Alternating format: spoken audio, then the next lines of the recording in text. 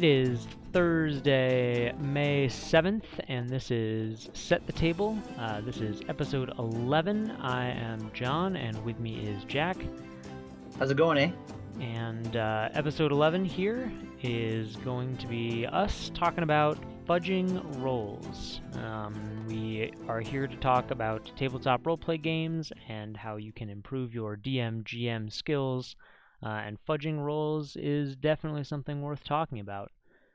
Before we get started in our main conversation, how's Dalrea doing, our terrifying gnome friend? So my terrifying Snurfneblin, I purposely taught myself how to say that word, just to annoy my other players. She is taking a break. Not that hard. Snurfneblin, yeah. Snurfneblin. I think it's the SV that messes up most English speakers. But yeah, we are on a break. We are Ooh. doing a one-off. We're playing we're using a system called Monster of the Week. Mm-hmm. Which is set in the 1980s, which has been a little bit difficult.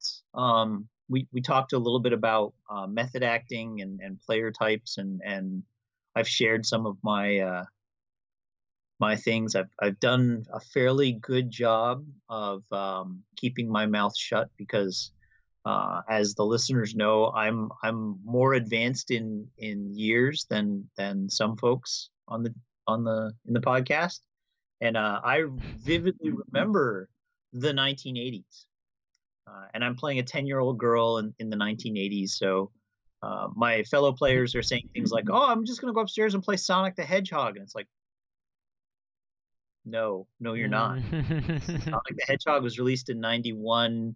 You're probably playing an Atari 2600, so we could play Outlaw, we could play Adventure, we could play Combat, but you're not playing Sonic. And then there was another scene that involved a TV remote control. It's like, oh my gosh, your parents must be rich, because remote controls really weren't very prominent in the 1980s. You still had to get up off the couch and go change the channel. So, but that's good. The history nerd in you, though. Well, I mean, I remember it's like being Philip J. Fry in Futurama. Like, if you lived in the 20th century, that's the only way to get an A in my class. It's like, I remember all these things. They're talking about stuff like, oh, I'm going to put on my inline skates. And it's like, same thing. We're going to go to the store. It's a Sunday. It's like, there's still laws. You can't go, certain stores aren't open on Sunday in the 1980s. But it was fun. Monster a Week is kind of like it feels like a Stranger Things, like we're kids or Goonies, right? Mm-hmm. Weird things are happening. One of the characters has a strange superpower, and we're confronting Call of Cthulhu-esque style monsters. Man, that sounds pretty fun. It is pretty fun. Although I'm a North American fifth grader, so I miss terrifying people and singing, and but we'll get back to it sooner or later. Sure. So as a method actor, it's probably good for you to get a break from all the evil. Yeah, probably. It's probably a good time, just take a step back, and what it'll do is it'll help me kind of energize my plans and make me even more evil later on. Biding your evil. That's it. So what have you been up to? Oh, all right. So I mentioned it last time that we were gearing up to bring an exciting conclusion to a main game campaign that we've been playing for 2 years. And so last it was Sunday, we began the climax of the final battle of this 2-year campaign. The party started on the edge of this volcanic caldera, knowing that there was a ritual about to begin somewhere between there and the mouth of where the volcano opens up. And so at the end of the previous session, one of the players had used this item that I had called Mysterious Prayer Beads to pray to an unknown god that I was going to have function basically like a wish spell. And so there was lots of conditions in play, but to make a long story shorter, they used that item to pray for one of the other players' previous characters to come back to aid them in this fight. And so in addition to that, they freed the soul of a man trapped inside a weapon for over 3,000 years, who called out to his god and got blessed. So they ended up with the character back, the character with a new magic weapon, and a diva to fight alongside the party. And it was the most exhausting and exciting at times combat that I had run in my experience. I had 5 level 7s, 2 level 9 paladins with them, 20 level 3 paladin chumps, a horde of demons that totaled 40 or 50 that I ran them in groups for the most part, but I think we ended up with 18, 19, 20 different things on my initiative tracker, so it was a lot. And then an exciting surprise to that was that I had asked a player who had taken a break a couple months back if he wanted to join us for this session, because he had been with us for the first year and a half of this campaign, and I kind of wanted him to be able to see the end. I actually asked him if I could just run his character that he played for the first year, who was the first of a few characters to switch out once my party started kind of wanting to do that. And that was kind of, everybody missed him, and he was a lot of fun. So during the first or second round of combat, he comes leaping off a pillar, and I invited the guy to the Skype call, and everyone got all excited. So that was I had to keep that secret for a week from Callie, who plays Katrana and who would have been, the most likely to cry upon seeing this character. But all of that was good. And then the battle went all right. It was really good for the first, 5 or 6 rounds, and with 18 things on the initiative tracker, a round takes like 15 to 20 minutes. So, after they cleared some of the beginning, three of the party members started to sort of like rush towards where they had found the ritual caster who was casting the ritual, and every round things seemed to be getting worse. And so before rushing up there, one of the warlocks, the warlock cast Hunger of Hadar, which is this great area of effect spell.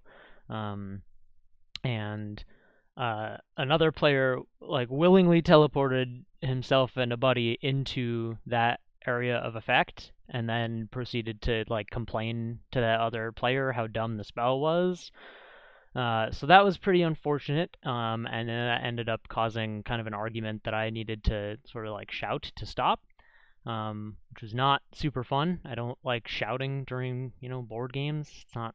I play these things to be happy and have fun, not to be frustrated. So there was that, and then the player who had teleported sort of argued about a ruling that I had on a homebrew version of an anti-magic zone, and that was totally my fault. But after we usually play a 3 to 4 hour session, most often 3 to 3.5, and we were closing in on 5 hours. So no, we were over 5 hours. So the battle was halfway over. We had made it to the beginning of round 10, and I think people were getting tired, and I was getting a little frustrated. I was tired, so I was a little overwhelmed with keeping track of everything, and so we called a halfway point in the fight there, because I honestly didn't expect that it would take quite so long.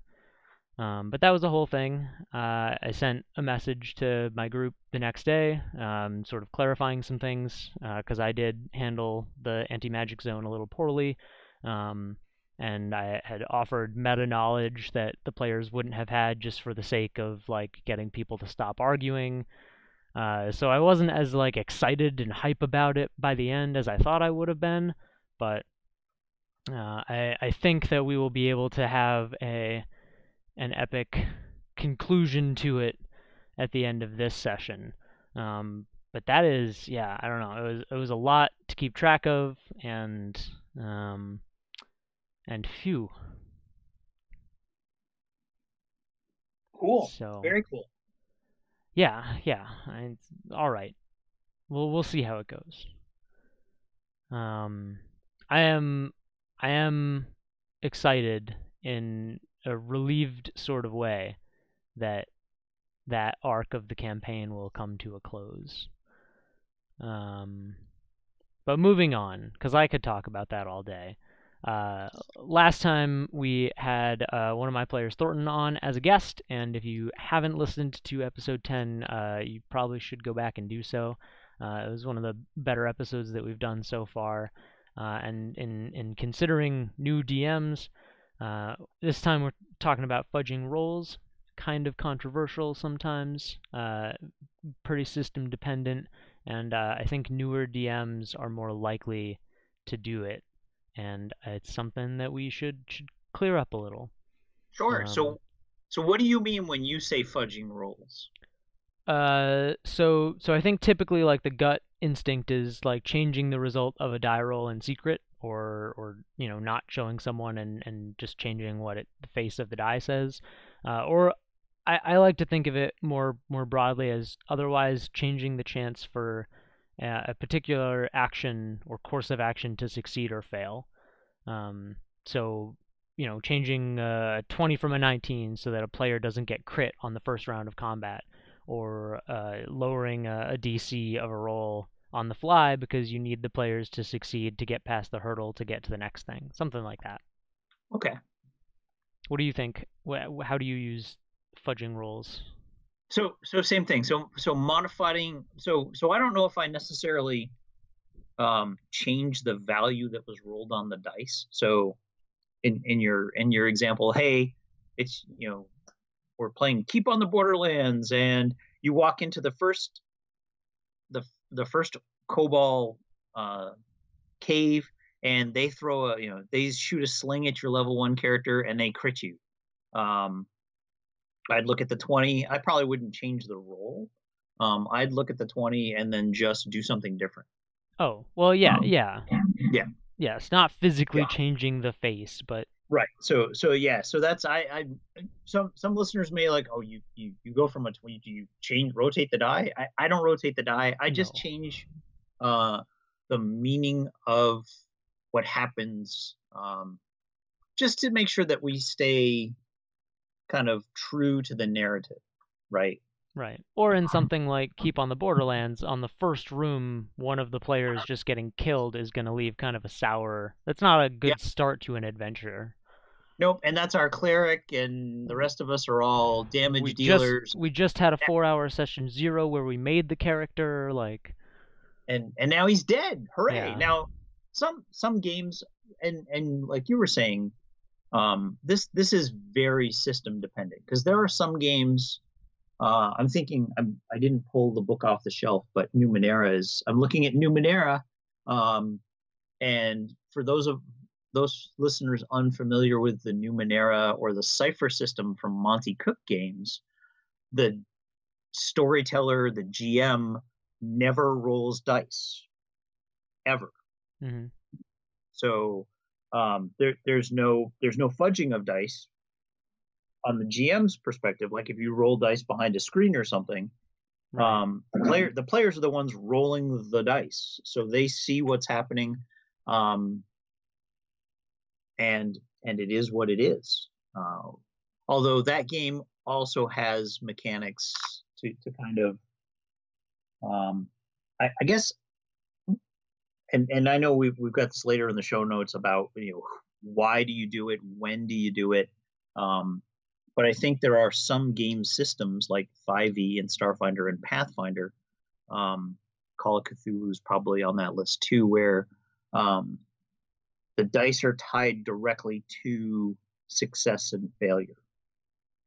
Right. And I think that's where we see the desire to fudge these rolls. Like I'm going to roll this die and my cleric's dead.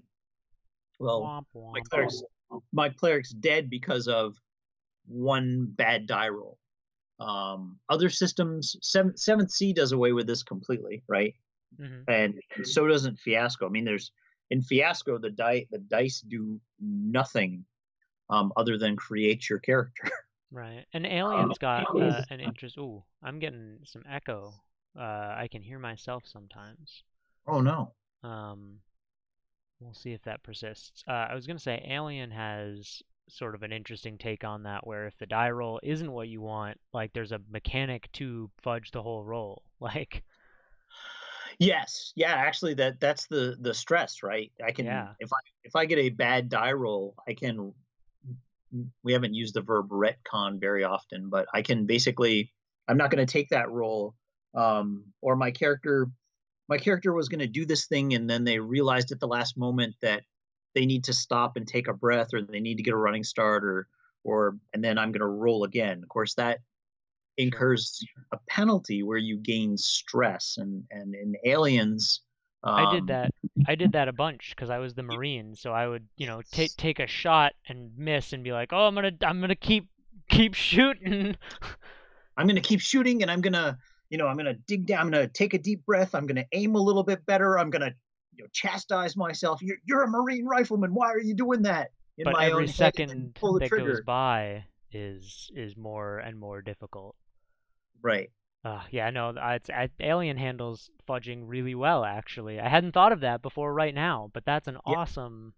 Ooh, all right. that's a awesome mechanic. And then you look at other systems like So I hold on, because okay, I don't want to get too hung up in the systems yet, because I sure, think we should talk about it. Do like the broad, um, cover it. If you're gonna do it in systems where it makes sense to, then sure, what's the deal with it, and then break it down system dependent. okay, Um, so like you said, like who's fudging rolls, and I think that this is gonna have to get knocked to system dependent, because it depends on if the DMGM isn't rolling dice, then obviously not them. right, um, but in systems where it would make sense to, I'm just gonna say 5e because that is what the majority of people are playing. Um, I think it should really only be the DM, but like in my group, I think that I trust my players enough that if I told them just to make up numbers when I asked for rolls, we would still have sort of the same quality of game. uh, so I think it only becomes a problem when players are doing it consistently, but that will come up a little bit later. okay. Um, And I think that again that we get into the system dependency weeds, but if you're in a system that is lends itself to those kind of life or death, um, the game continues or the game stops type roles, that yes, that's the DM's job, definitely. do you do it? Do you fudge rolls? Um, yes, I do, Okay, I was gonna say absolutely. I think there isn't a I don't think there would be a great DM out there who does it. Not to say that great DMs fudge roles, but I think fudging roles is part of learning how to be a DM at the very least, and I think we've all done it. Well, I think especially as an experienced DM, um, again, you'll for folks who are new, right? It's like, oh, you have to have experience. Um, but if you're we'll take combat off the table. Um, you're playing a game. There's a secret door, and behind the secret door is something very important to the narrative of the game. And there's been several clues that have led up to the characters getting to this room, and right, I'm gonna look for secret doors, and they roll and they botch, Um, well, you as the DM now have to think, well, what kind of brainstorm in your head? What are my players going to do? They don't find a secret door.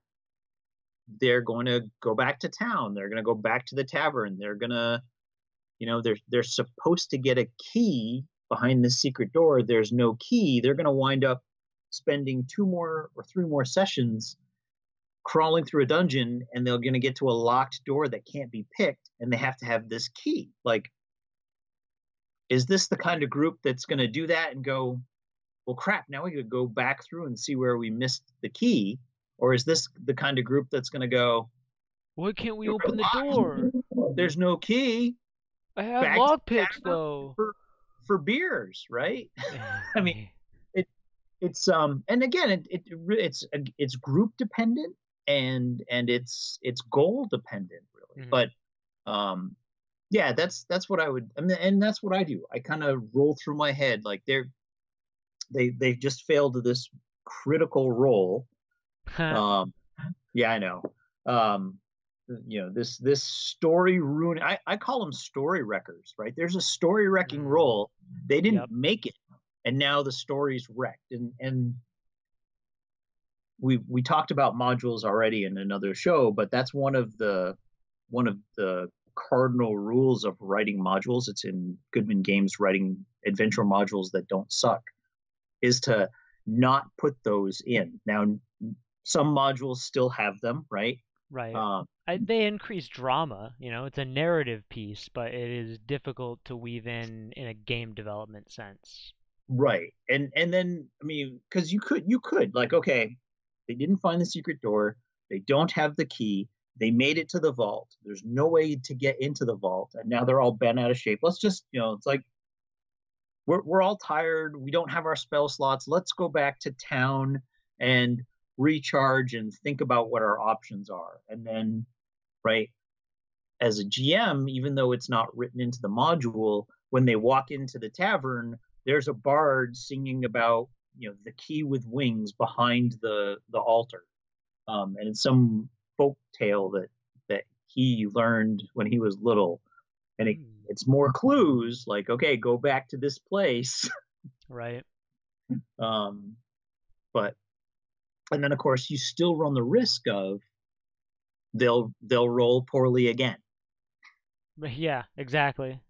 So at that point, then I do the DC fudge, and if before their investigation was like a 2 on a D20, and now they rolled an 11, even though they needed a 15, it's like, oh, you've been here before. This time you decide to check more carefully, and you find a little bit of dust drifting in the breeze towards those stones over there. There's a draft.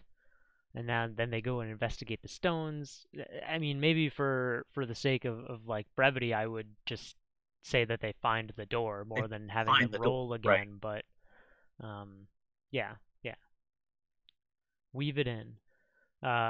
Is that why? Okay, so we kind of already answered like why it's okay to fudge rolls at all. And in terms of Callie asked me when I was talking earlier, she asked what the show was about, and I said fudging rolls, and she said, "Oh, geez, do you do that?" I was like, "Yeah, I fudge the rolls sometimes if I need to." And she was like, "What, isn't that like cheating?" And I wouldn't call it cheating because there's not winning or losing at tabletop roleplay games. It's not DM versus players. It's not me. Oh, this monster is gonna crit you every time. So it's this is where I will, before I say that's game system dependent, which it totally is. It is. I'll say it is group dependent as well. You may have a group that is totally okay with the whims of fate, right? If you have fair dice and you're rolling them, they may, like my group, my Monday group, most of us, I would say the preponderance of us are totally comfortable with that's where the dice rolled. And if we didn't find the key and we got to the unopenable door, then we have to go back and look for the key. And if we went to the room with the secret door and we still didn't find the secret door, tough tough toenails, come back tomorrow and look again. Sure. My group, my Monday group, is very comfortable with that kind of gameplay.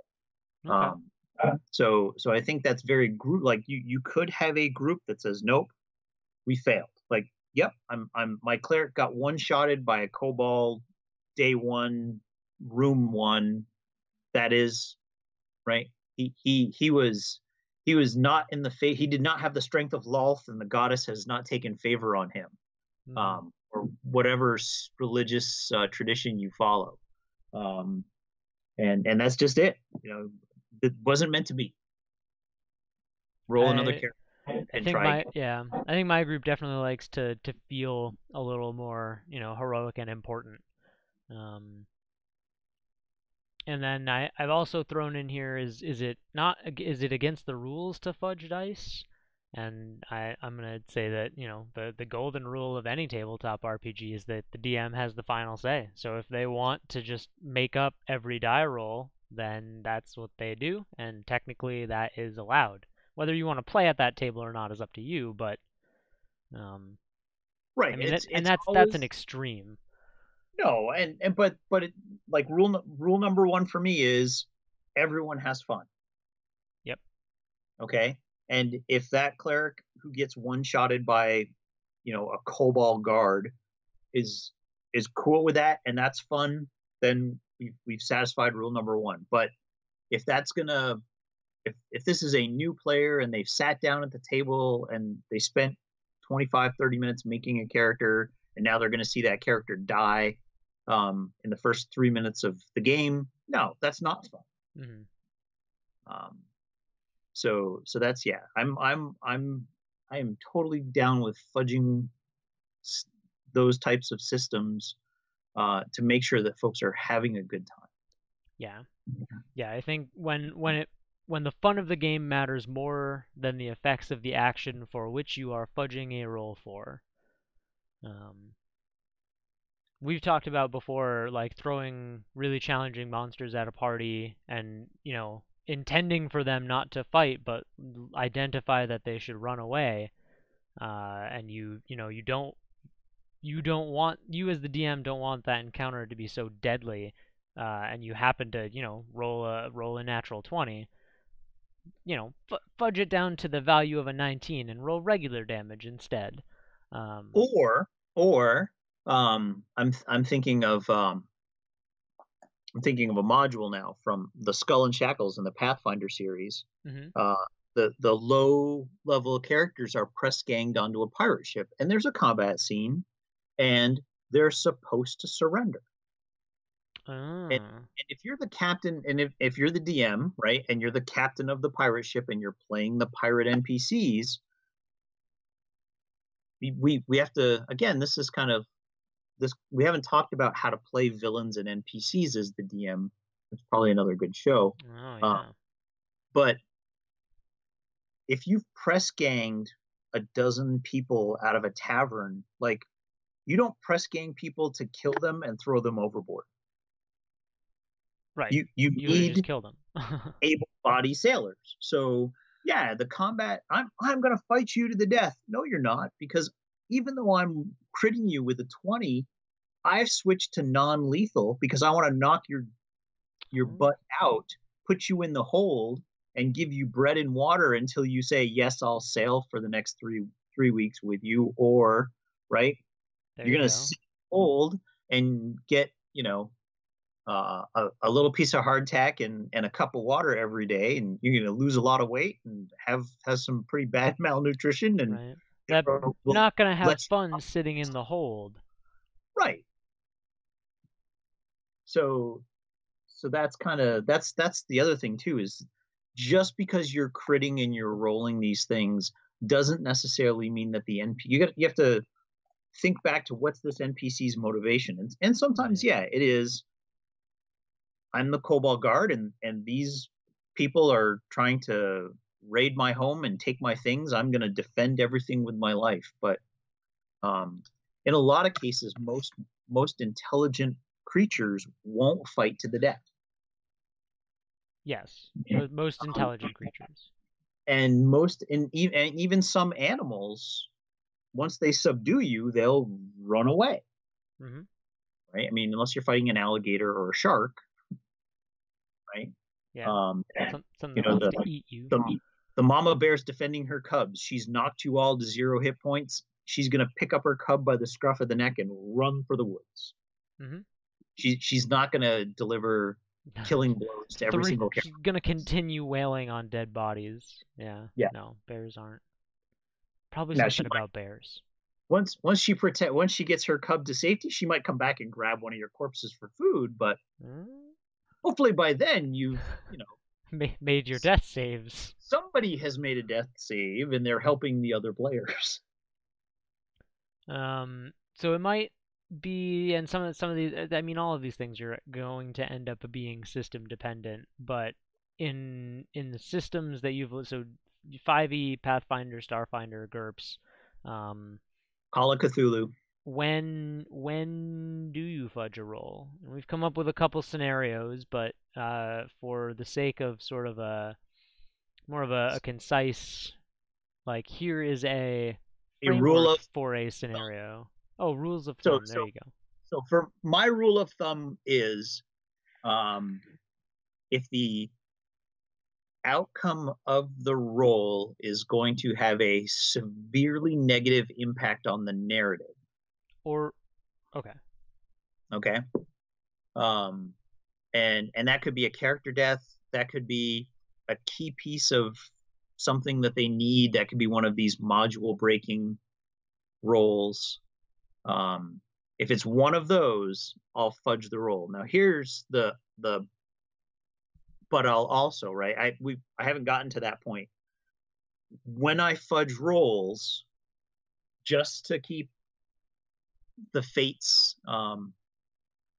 just to not draw the ire of the fates or whatever. To keep the status quo. Yes, I will usually create some kind of impact. So let's go back to the secret door with the key that you have to have, right? Mm-hmm. The critical key. You blew the roll, okay? So you figured out you need to come back. You've come back. You blow the roll again, but I'm gonna fudge it. But in the process of opening that secret door, you broke your rapier. Oof. All right. Okay, so now you don't that weapon can't be used in combat. You've got to switch back to your dagger, or you've got to borrow a weapon from somebody else. So to keep the universe in balance, I will traditionally levy some kind of penalty or negative consequence if I fudge a roll in the player's favor. Okay. Yeah. My rule of thumb is to fudge rolls very, very sparingly and almost always in favor of the players. Um, and I excuse me. And I don't. Oh, I'm gonna take a sip of water here. Um, and I don't fudge rolls that have to do with anything lethality. So, death saving throws or um, potentially lethal traps. And I don't fudge rolls just for the lulls of it.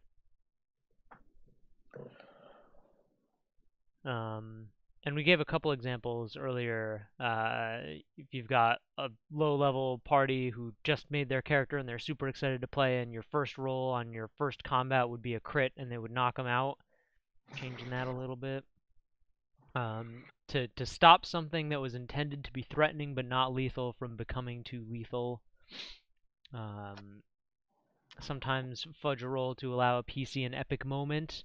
They got the rope bridge snapped and they're plummeting down, and they try to grab on to one of the ropes, and it's a DC 15 in your DM notes, but they roll a 14, and you're like, oh, but you're gonna fall to water 60 feet below, take 66 in falling damage, and then be attacked by crocodiles. you manage to grab the rope, but it burns your hands as it goes, suffer, 1d4 fire damage, and you manage to hold on. You already mentioned for narrative reasons. Yeah. I do it occasionally when I, as the DM, realize that I've made a mistake. If I have balanced an encounter poorly, or if I referred to, the wrong modifier, or I didn't have time to look up exactly what the strength modifier on the bear was, but if it's a +4 instead of a +2, then it would have done 2 more damage, but or misusing, a stat block or a spell level.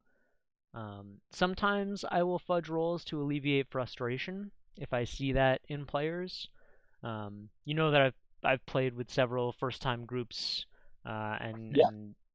and sometimes when people are getting frustrated that they just can't succeed at anything, 5 rolls below a 10 in a row, and everyone else is passing acrobatics and disarming traps, and you're over there with half your shoulder sliced open from a swinging axe blade, and all you want to do is put, chuck the key into the hole from a distance. Give them a little bit of something to help them feel a little better, um, or to alleviate DM frustration, where uh, and I guess this goes beyond fudging a roll, but one of the boss encounters throughout this campaign, my party dealt with like far easier than I thought they would have. And the end boss at the time there was a CR5, and I just threw an extra CR8 monster in at the end. This portal opens. It made sense thematically. It's gonna sound like it doesn't, but there was a portal there, and through that rip, another demon managed to emerge before the power of the first boss had completely evaporated. Um, and so that's fudging an encounter, but to alleviate frustration can be an okay. Like you said, as long as everyone's having fun. Right. That's the goal. Yeah. And what about trust? Because I feel like as we've been talking about this, as I've been listening to myself talk about it a little bit, um, you need trust to make RPGs function. The players have to believe that you are going to give them a reasonable and realistic description of the world and events as they happen, and to be the fair and neutral personification of everyone that they meet and all the creatures that they fight. And you as the DM have to trust players to respect your judgment and your rulings. And so if you find out that, like, if in a 5e game you discover that behind the screen your DM is rolling dice but is just arbitrarily deciding what happens, the game becomes less risky, exciting, and magical. And if they're not doing it fairly, it feels like the decisions of the players largely don't matter. Balance in the universe no longer exists. So I think that if you, as a new DM or any DM, are thinking about fudging rolls or need to fudge a roll, it should happen very rarely and be used to help epic moments feel epic and keep everything balanced, and without being punishing or frustrating for your players or for yourself. Right.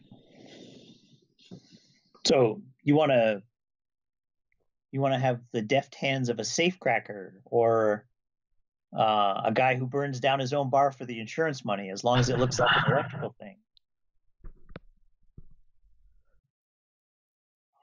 Right? Yes, sorry, muted myself so I could take a sip of water. I don't know why my throat is so scratchy. I think that fudging rolls could be a session 0 thing, and as we get close to the system discussion, one of the things that will come up in session 0 is talking about what system you're going to play, and that might be how much fate does your DM want in their hands. or how much fate do your players want the DM to have in their hands. Sure. I like I included this in my notes.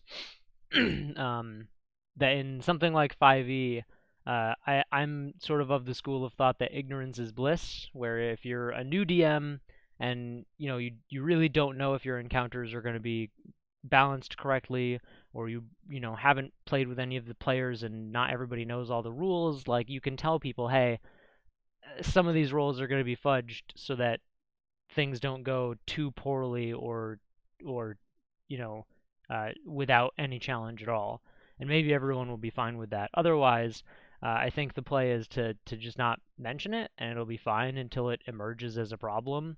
Um, if your players aren't really thinking about it, then they won't feel like anything is unfair.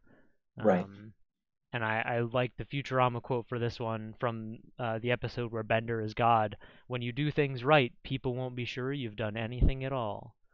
Yeah, that was the lead in, right? The like a safecracker or a guy who burns down his own bar for the insurance money. Yes. As long as it looks like Yeah. Um, yeah, episodes too. but if it does become a problem, like if you've got a player who's fudging all of their rolls, there was a case on the Reddit a little while back of a newer DM who's like, I think a player is fudging rolls in 2 sessions. He hasn't rolled anything less than an 11. And they were playing on a digital platform, so I think that the solution to that is using a virtual die roller, which sort of eliminates the possibility of that.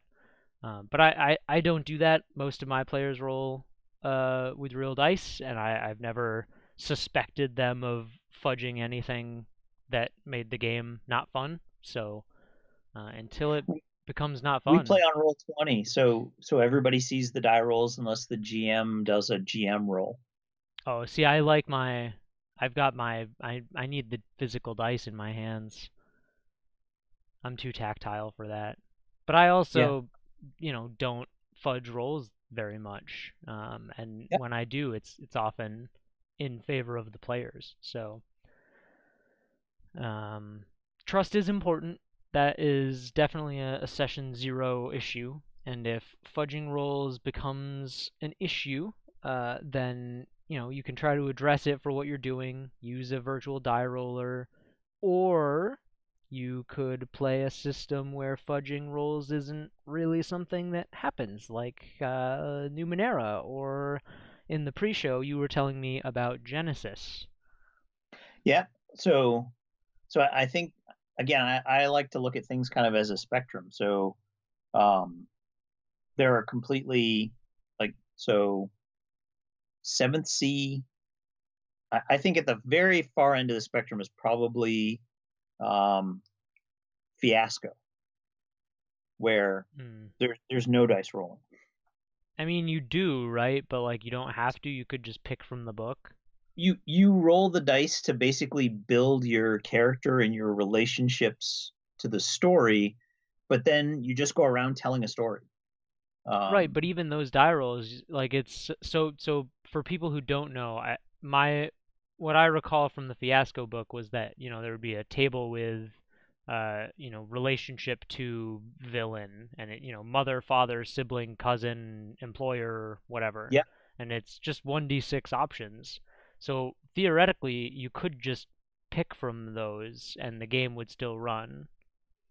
yes, and you don't have to pick. So there's several different tables in a playset. One of those tables defines relationships between characters. There's a motivation table. There's a location table. There's an object table. There's a bunch of different tables, and you can, and yes, if you get to the point where you're playing with folks and the last die on the table for you to pull off the table is my motivation is to get laid, and you're not comfortable with that motivation as a character, um, you could again that's kind of a game setup thing. It's like I really don't want this motivation. It's like, oh, okay, well, you don't take a motivation. Let's look on the other tables and figure out what that should be. Oh, it should be location. You start in prison. Oh, okay, I'll start the game in prison. Nice. And now everybody's having fun, and it and doesn't everybody's matter having what fun. the die Everybody's roll having a good was. time. Um, but the outcome of the scenes and what's happening, not dice related. Hmm. Um, and so that's a pure, like, if you don't like random stuff, Fiasco is probably not a bad game to look at. And then there's Seventh Sea, where um, there's a bunch of mechanics inside of Seventh Sea that Ooh. basically the whole idea of fudging rolls. Um, You cut out there a there's a little lot bit. of oops. Yeah. So Seventh Sea Second Edition has a ton of mechanics that kind of make it so you don't need to fudge rolls. Hmm. They have hero points, right? And a lot of the games that we're going to talk about, a lot of the systems have this currency. Like you've got a chip, a poker chip, or a coin or something, and if you don't like the roll, you can hand in that chip and re-roll, or you can hand in that chip for a special um, ability that makes the roll irrelevant, that kind of thing. So Hmm. um, Seventh Sea has hero points. Savage Worlds has hero points as well. That's kind of in a lot of the newer systems that they. I think that's a direct result of I did poorly on this one roll and I've ruined the game. Where nope, here's my hero point. I don't need to make that roll. I'm going to use this ability that lets me succeed, Mm. or um, I'm going to use this hero point to re-roll my poor system, my poor roll. In 10 Candles, your character creation items, and I've talked about that a little bit, but like you get 4 index cards that other people have written that you pass around the table to build your character, and it's a good thing, a bad thing, a hope, and a moment. And if you would, it, I think, I might not remember 100% here, but I think that even if you are not the one who's rolling the dice, if it makes sense for that personality trait to come into play, you can seize control of the scene and then, Nice. change the outcome of something. And that could be, not even the dice pool that you rolled from, but that's a in that system that is a facet of character creation even. Nice. That's very cool. Oh, the One Ring, the Lord of the Rings. There's a pool of points. They're called fellowship points, and they act Oh, in yep. that same kind of, I want to re-roll that, or I want that outcome to be different. And then one that I just picked up and started reading about, or reading the core rulebook, was the from Fantasy Flight. It's their Genesis roleplay game system. Yeah, It's you the started to tell me about this one, and this sounded neat. and this is actually the engine behind all of the Star Wars roleplay games, the modern ones, not the West End. The 30-year-old West End was I think it was a 2D6 system, but this is the new modern Fantasy Flight Star Wars roleplay game. Edge of the was it Edge Edge of of the the Empire. Empire. Yeah. Yeah, those books all use this, and it's a what they call a narrative dice system. So it's Fantasy Flight, so you have to buy their dice, and they have different shapes. I'm grabbing my set just so I can talk to them intelligently. Yeah, yeah, do it up. But so you have different sets of dice, and they have different sides. So you have 6-sided, 8-sided, and 12-sided dice, and there are positive dice that you put into your dice pool when you're trying to take an action or do some combat or do something fun or exciting.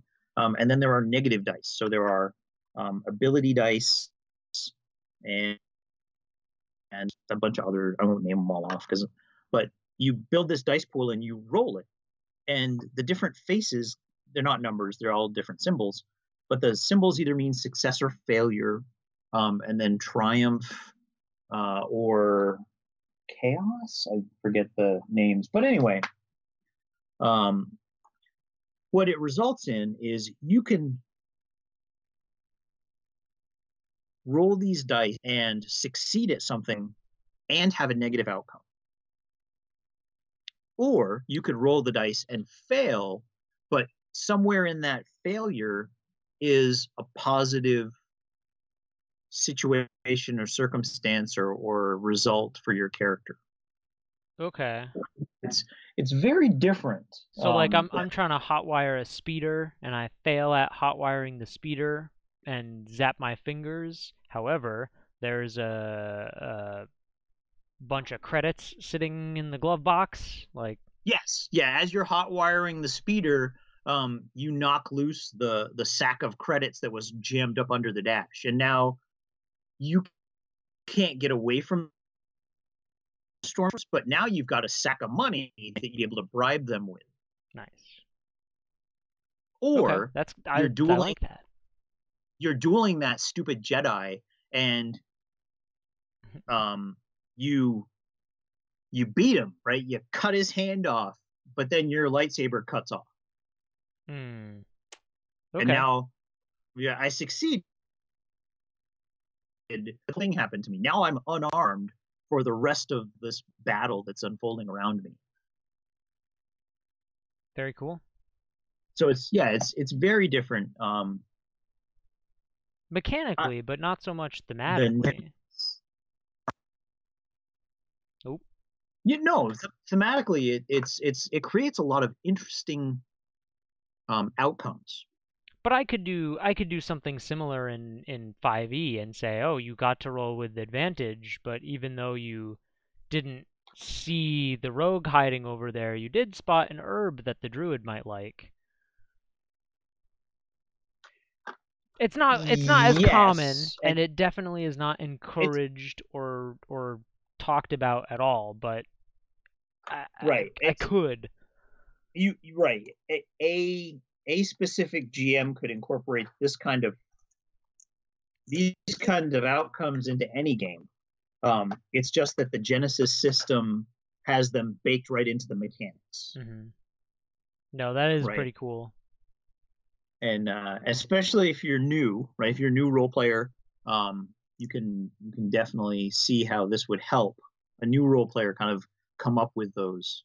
And there's a whole chapter in the book that talks about the narrative dice and how to kind of think about these outcomes and what to do, because a success with a despair, that's the word I was looking for. I succeeded in my roll, but I rolled a despair.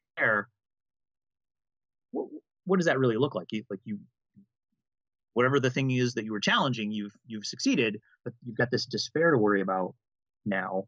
Mm-hmm. and it means something bad.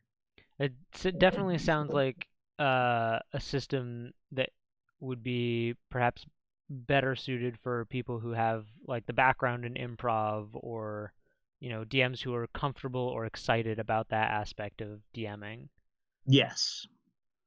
Yeah, the Genesis system, I think, is and there again, we were talking about systems now, so that's a 7th Sea fiasco. I think any of these systems where there's a lot of improv or ad-libbing, yeah, you've got to be comfortable in that environment and trust, right? You've got to have the trust of your players, because that's just, yeah, okay, yeah, you defeated that Jedi, cut his hand off, he's running away, your lightsaber cuts out. What the hell?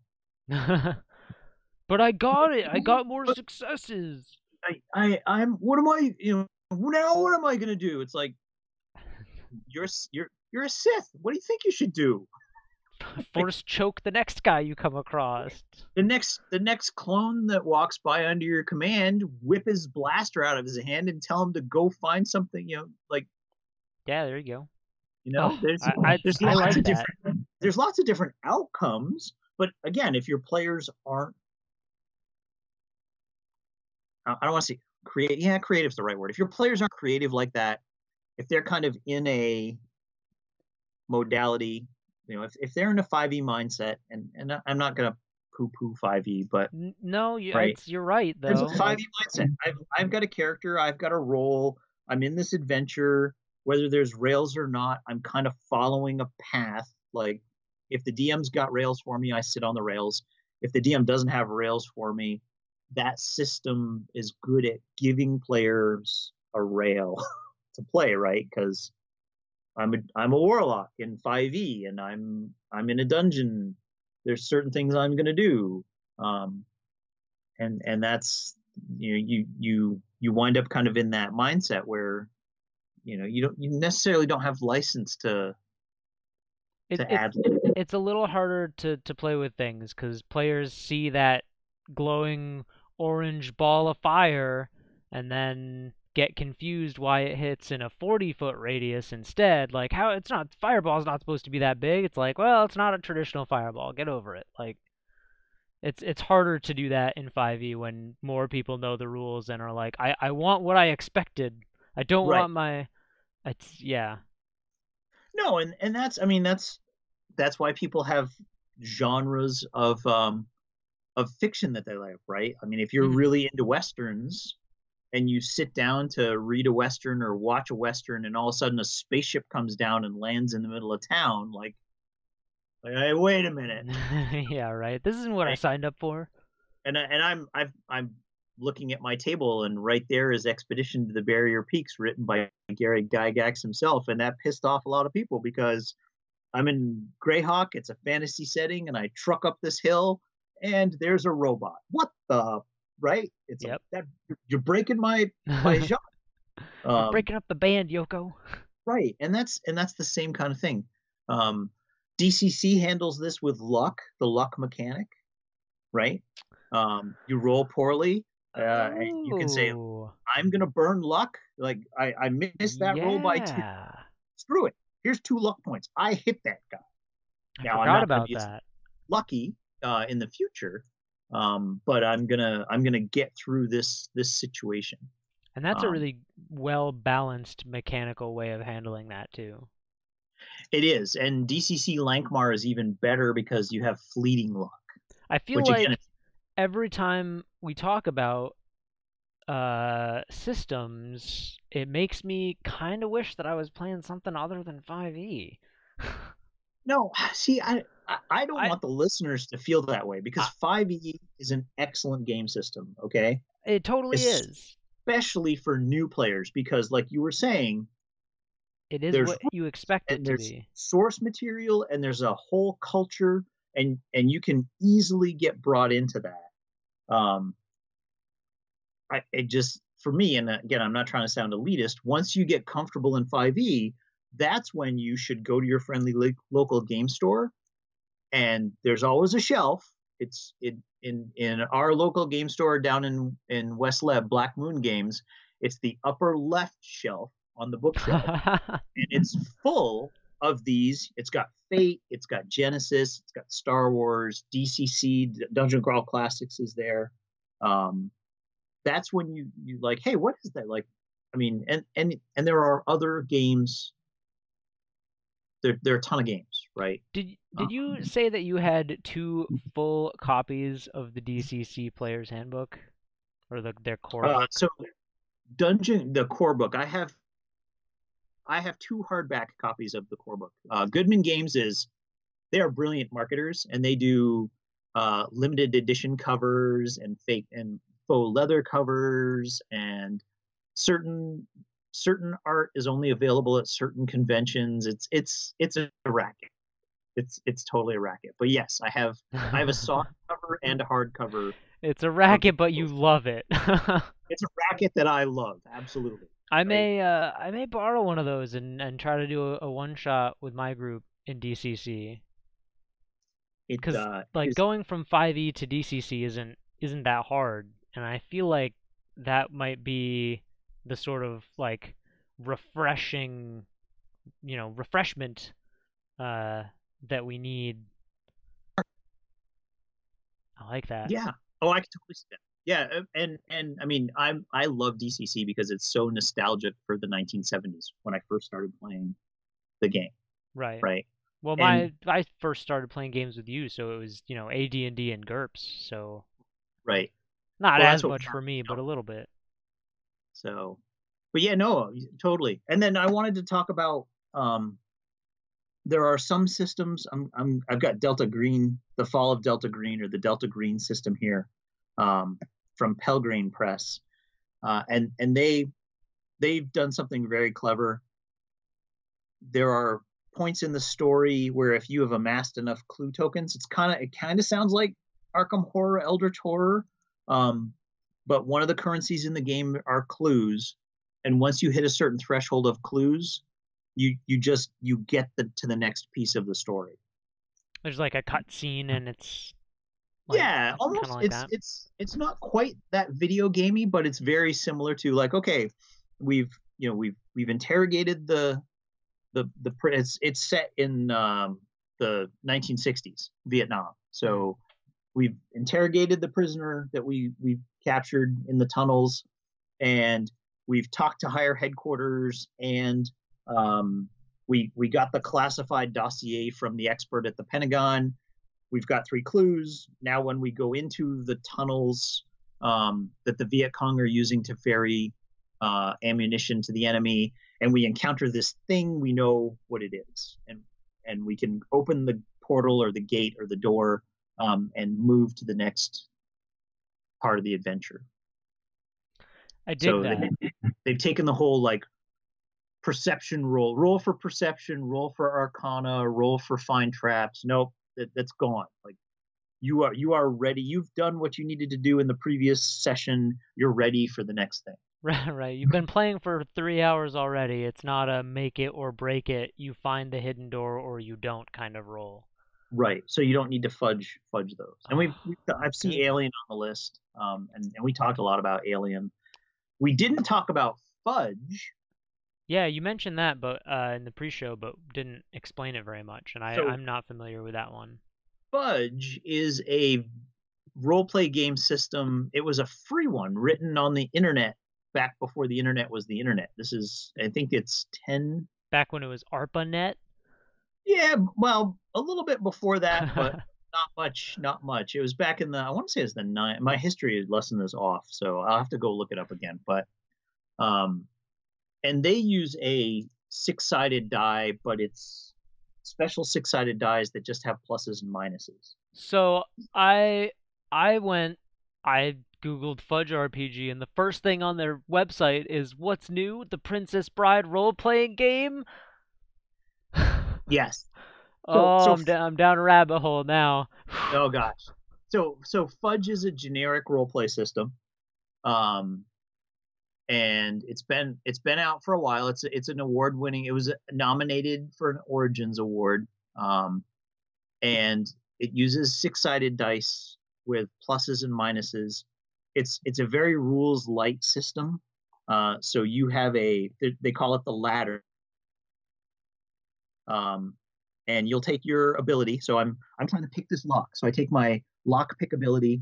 I grab four fudge dice. I roll them, and if it's a plus, I add one. If it's a minus, I take away one. So if I roll plus plus minus blank, I rolled a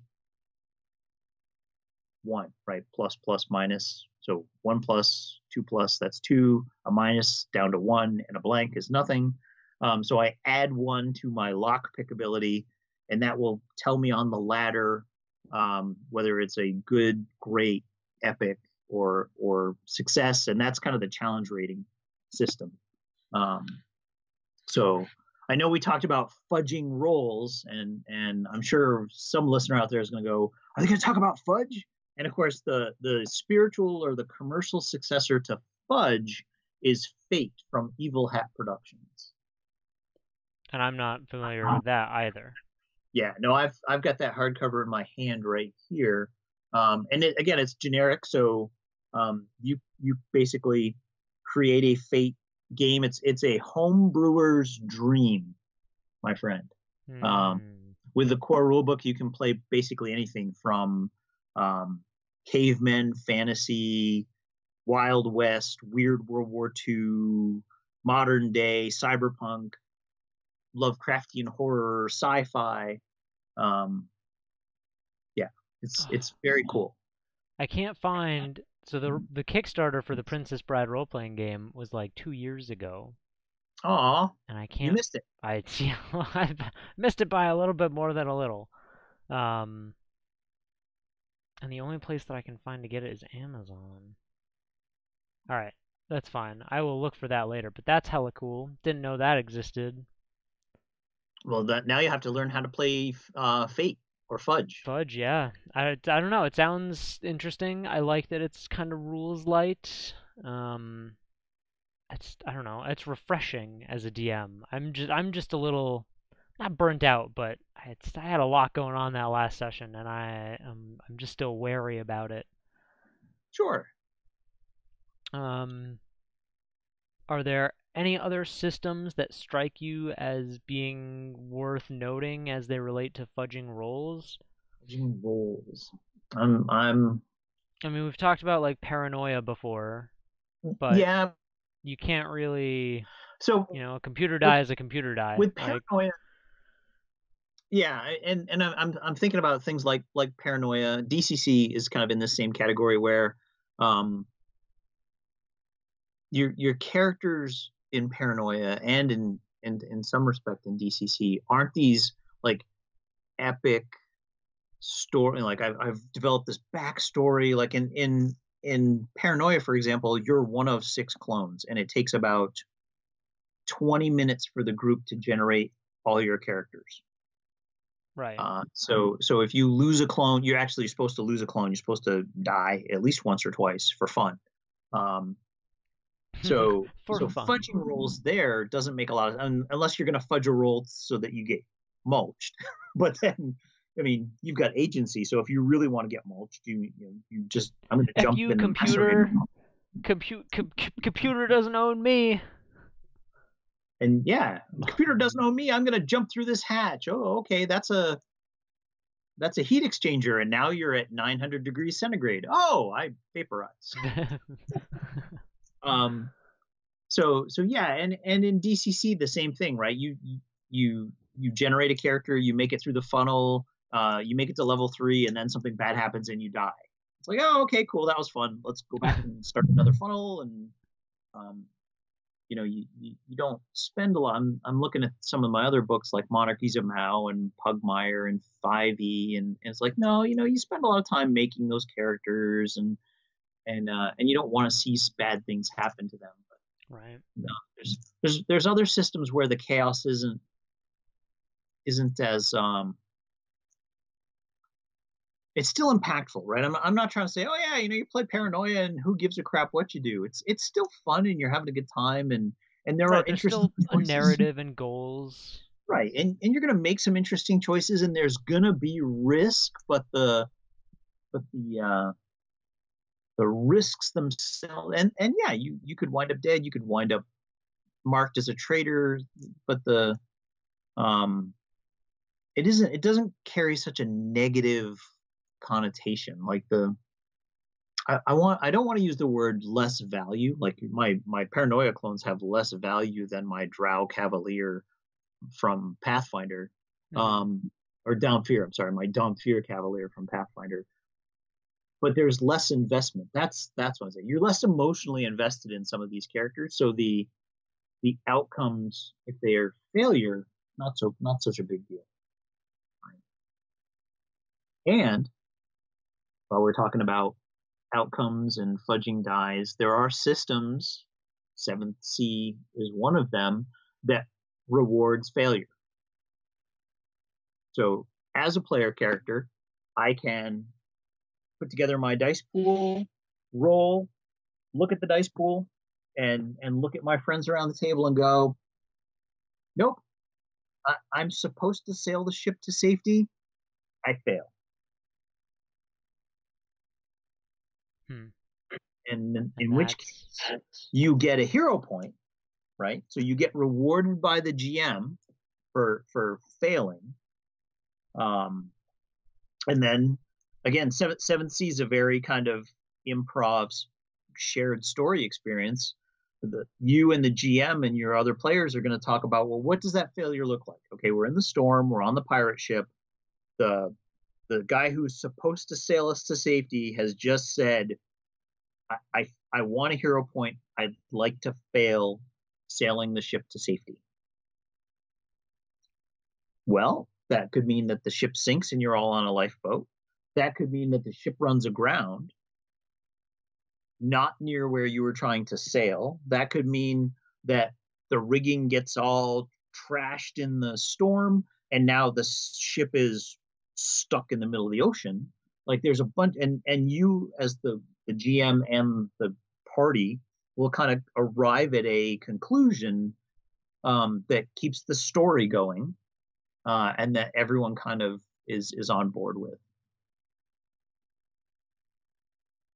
I since I've looked a little bit at 7C, since that's something that we hopefully will be able to play soon. Yes. I'm reminded by what you said earlier about applying. If you do fudge a roll, you apply some sort of negative to it to keep balance in the world.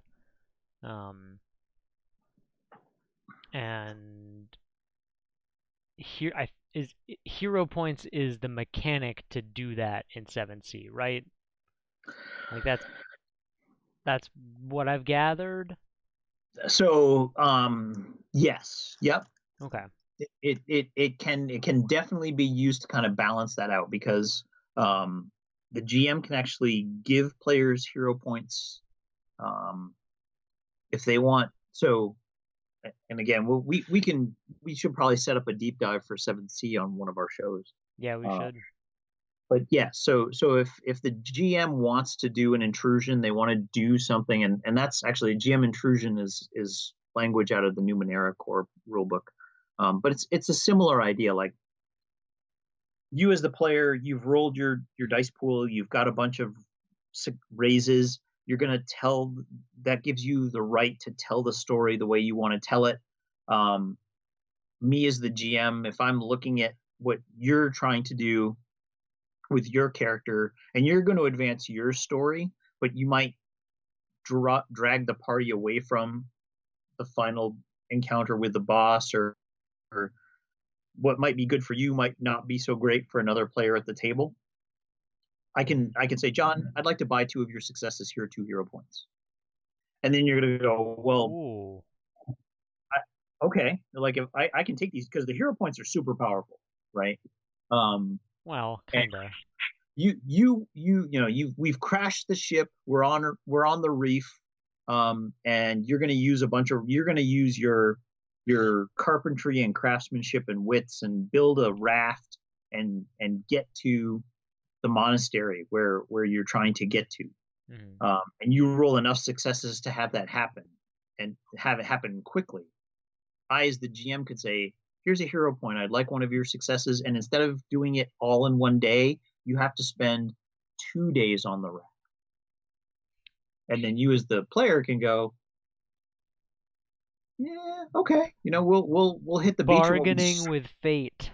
Yes, a little bit, right? Huh. Um, that helps the GM and the players kind of balance out the story. There's a player in my group who I really, really think would like 7C. That sounds right up his alley. Got to get him on board. I know. I think it's just I don't know, the fear of learning a new system, I guess. I don't know if it's fear, but it's the new system anxiety. I don't know. Yeah, I mean, well, if you're comfortable with a role play game system, looking at new systems can be challenging, right? I no. No is But my so instinctual response to that because looking at 5e isn't challenging at all. So it's just like what you decide to do. I just don't think right, that, popularity is, does a whole lot of favors for other systems. yeah, no, that's totally true, totally true. I'm excited for the new Paranoia video game that's going to hit the PlayStation in a couple months. I saw the release trailer for that or the announcement trailer, whatever it was, and that looked very comical. Very, very, yeah. So I'm hopeful that will bring in more tabletop Paranoia players. And here I am excited for Baldur's Gate 3. So Nothing wrong with that. No, that's play what you have fun with. We end every show with like play something that do fun. Do fun. Right. Do fun. Um yeah, do you have any other thoughts on fudging? I guess my last consideration to tell people would be do it rarely if you need to, and do it in a way that is fair and more often helps the players and you have fun and have epic, memorable moments in your game. Yep, I agree with that. All right. So that's, we got through this a little bit quicker than normal, but nothing wrong with that. We have had some long Nope. episodes, so it's fine that this one is a bit shorter. This has been Set the Table, episode 11. If you want to connect with us, find out when future shows are, what they are, ask us questions, you can do so a couple different ways. First and foremost is to follow myself at jmscota5, or you can look for at Red Hoodie Games over on Twitter. Between show weeks, I try to post some content for use in home RPGs at redhoodiegames5.wordpress.com. I haven't done that for a week or two, but I will have something brewing. Or if you would like to support us in what we're doing here on the show, chat with us more regularly, ask us questions, have questions asked and answered on the show, then please head on over to patreon.com/Skoda. That's SKODA. And at the smallest level for $1, you get access to the patron Discord and everything that comes with that.